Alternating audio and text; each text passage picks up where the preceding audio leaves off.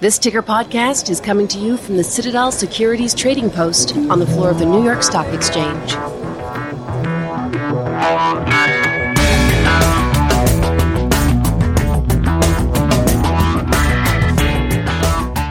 Hi, everyone. Last month, a conclave of the nation's top business bosses announced a fundamental change in direction for U.S.-style corporate capitalism. What they said was shareholder value would no longer drive their decisions. What? So, who can better give guidance to their hesitation or inform their ignorance? As it turns out, stakeholders. And that's a seismic shift. For one thing, it's an appropriation of great power and responsibility. Let's put a pin in that. It also means a wholesale change in the investor relations conversation. From now on, basically, it's not so much about the numbers. And with probably a lot more coordination, that conversation will be conducted with a much broader audience. For years and years, the purpose of these public corporations was largely to make profit. And the key constituent in that audience was the shareholder. And so you heard constantly. Louis Shulo is Executive Director, Head of Financial Services at Landor. Landor specializes in helping companies find their purpose and using brand and design to drive business transformation. So from a branding perspective, we see a lot of companies who have incredible brands out in the marketplace now wanting to supplement that brand or elevate the brand with a purpose. And that's a purpose beyond making money.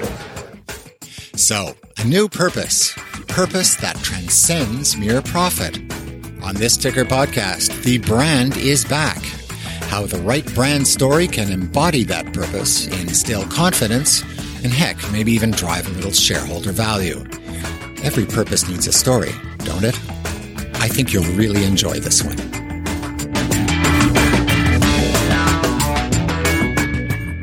Louis Shulo, welcome to the Ticker. Thank you. Nice to be here. Louis, what is branding? Branding has a lot of interpretations, but it is the essence of a company. And what are the elements of communicating that essence or even defining that essence? It's a set of assets, your name, your purpose, your strategy, your mission, the behaviors of the people that work for the company, its impact on the community and the places that it works in, its visual identity, its voice. And what's the purpose of branding? It's to create an identity and to create distinction between companies. And in today's market, I guess that distinction is becoming more and more important. Companies have always been looking for differentiation, right? When there is a choice to be made between two things, what is the decision based on? And there's very few things that are unique and singular anymore in the marketplace. And so Landor is over 75 years old. Walter Landor, who was the founder, was by all means the inventor of branding. So he started the firm in San Francisco on a ferry boat to avoid paying taxes, real estate taxes in San Francisco, and that was the first office for Landor. And he was somebody who was really keen on looking at how people make those choices. So he would set up, supermarket shelves and watch how consumers chose one product over another. And there were a lot of milestones in the history of Landor and also Walter Landor. But when you just think about that notion of choice and what you make those choices based on and what flows out of that, right? What flows out of the influence that, the things that influence that choice, you then can start to see that there's an opportunity. The opportunity with regard to your business, with the IR community, is to tell a story about that company that is memorable. So how often do you see that? Not very often, right? What you see in that community is a lot of processes around how to do this or how to do that, or lots of requirements around guidance and producing numbers and all of that. Very little about a story. Yet when you hear criticism coming out of the IR community about why they're not getting better investors, why more people aren't interested in the company. It's largely based on them not understanding the story, based on the street not understanding the story. Yet what you don't see often is someone in the management team beyond the CEO or, let's say, the IRO, trying to tell that story in a clear way. And I think that's a big opportunity for companies, and I think you're going to see more and more of it, where events like earnings reports, investor days, conference presentations are going to need to surface that story if they're going to be distinctive. For Sholo, few firms better grasp the implications of our brave new communications paradigm than global professional consultancy Accenture. Accenture has had a pretty good run in recent years. Sholo says that's due in no small part to its ability, under charismatic former CEO Pierre Nanterme, to leverage its brand story, its vision, to resonate with investors. Most recently, that story has been about its digital transformation strategy. I mean digital transformation journey. We are doing to make this company leading in the new and leading in the marketplace. At the time where we're starting the effort, we recognized that the technology revolution was starting to disrupt and transform companies and entire industries globally. And so we decided to take bold strategic actions to drive our differentiation, not only to better serve our clients, but also to meet our objectives. Under Pierre Nanterme, Accenture really took that to a nirvana level, in my mind, where they started to control the story. The story was about the new things that they're doing. They coined a phrase around it to capture the essence of what that new vision was and the pivot that the company was making. And then the analyst community paid attention to it because it was right up in the front. I'll get to the numbers in a minute. Let me get you excited about the amazing things that we're doing. Nirvana for an IR person is to actually hear the analyst and investor community echo back your story. How often do you hear that? Not very often. You go back and look at the transcripts of those meetings under Pierre, what you're going to see is that the analysts were actually asking stories and using the vocabulary that he was putting into the marketplace about the pivot the company was making. To me, that's the opportunity we're looking at, right? It's not just, let me make it clear to you that we're buying this company because this is a vertical integration play, or I needed the geography, or I wanted their book of business, or I bought it for the talent. That's not a story. That's just a description of your business strategy and why you're doing things. A story has a lot more memorable elements to it, and it creates interest and excitement. And I don't see that around very often. So I'm just putting that out. So that's my pushback on the fact that I don't think people are crafting the story in the IR community in the way that is memorable. We'll hear more about the Accenture story again later on, but I still needed a bit more tutoring on the distinction between story and description and how and to whom the narrative would be told. Can the IR brand be different from the consumer brand or the sort of the corporate brand, or does it have to be the same? Well, I mean, generally there is only one brand, right?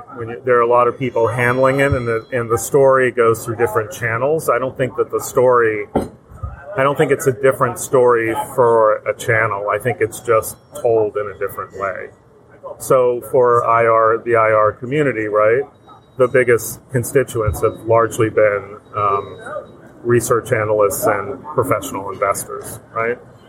But they don't care, for example, if the product is fresh and consumers love the product. They care more about a brand where these guys have amazing electric vehicle trucks and they have a supply chain, and that's kind of the IR story. You know what I mean? I think that's been the IR story for a while, simply because the main purpose that public corporations have been serving are shareholders. And so the reason that statement on Monday... While each of our individual companies serves its own corporate purpose, we share a fundamental commitment to all of our stakeholders. Was such a powerful statement, and you're seeing it on the front page of the newspapers, is because it's shifting that story to be all stakeholders. And that story has been kind of nascent for a couple of years anyway, right? Because people have been talking about corporate social responsibility, whether or not their business is sustainable, whether or not the board is really looking out for the long-term benefit of a company. So the community of stakeholders around a brand has been growing anyway. And so this move just kind of made for a moment where now people can talk about this in a way that I think is going to change the story for investor relations overall. Because if the larger story is about what are you doing across all of these channels, there's an opportunity to tell that and weave that into how that makes your company successful. And making your company more successful means that it'll be more profitable, and that will be of interest to analysts and investors around the world. And you can see that with the rise of ESG investing anyway, right? You can see that more and more folks are looking at opportunities to ensure that the way that they invest matches the way that they think, beyond just making the money. And the fact that that has grown so significantly that now you can go and look at a list of ETF products and just about everybody who's issuing it has a sustainability ETF somewhere, kind of tells you that there's a lot of interest in it. And certain big investors, like pension funds, for instance, would be a good example, have that on their mind more because their constituents will be demanding that as well. I think this is just a time when the need for a story, an understandable, memorable story, needs to come out of those companies. And I think that the place it should happen is with the investor relations group. In cooperation with the rest of the management team, right? Because they're speaking to one particular channel. I'm just suggesting that the conversation is broader than just the numbers, right? Or just the fact that if I'm a consumer brand, I just took on 10% more clients, or I sold X% more product, right? I'm just saying the story is broader now. So investors may start to want to have more information about what are you doing in the communities that you work in. What are you doing to retain your staff? What are you doing to attract the best talent? You know, not just what am I doing to keep my costs down and keep the stock price up. What's your purpose? Describe your purpose through story. Mm-hmm. How far up the chain are companies now grasping that concept? I think that there is an awareness of it. It's just compartmentalized. So there would have been a story that had to be crafted around what I'm doing in the community that I live in if I'm a big enough fish in that pond.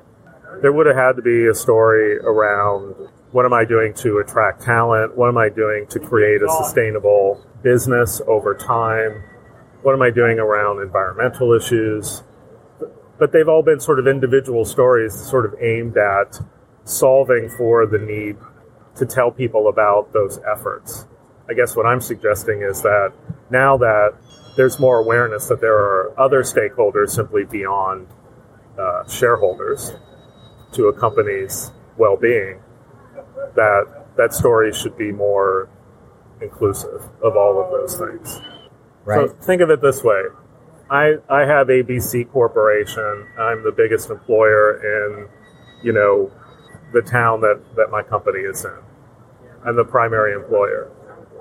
If I decide simply on a cost basis that I have to remove that, and you saw lots of these things happening in the last couple of decades, that I just pulled my company out and then there are thousands of people who are unemployed.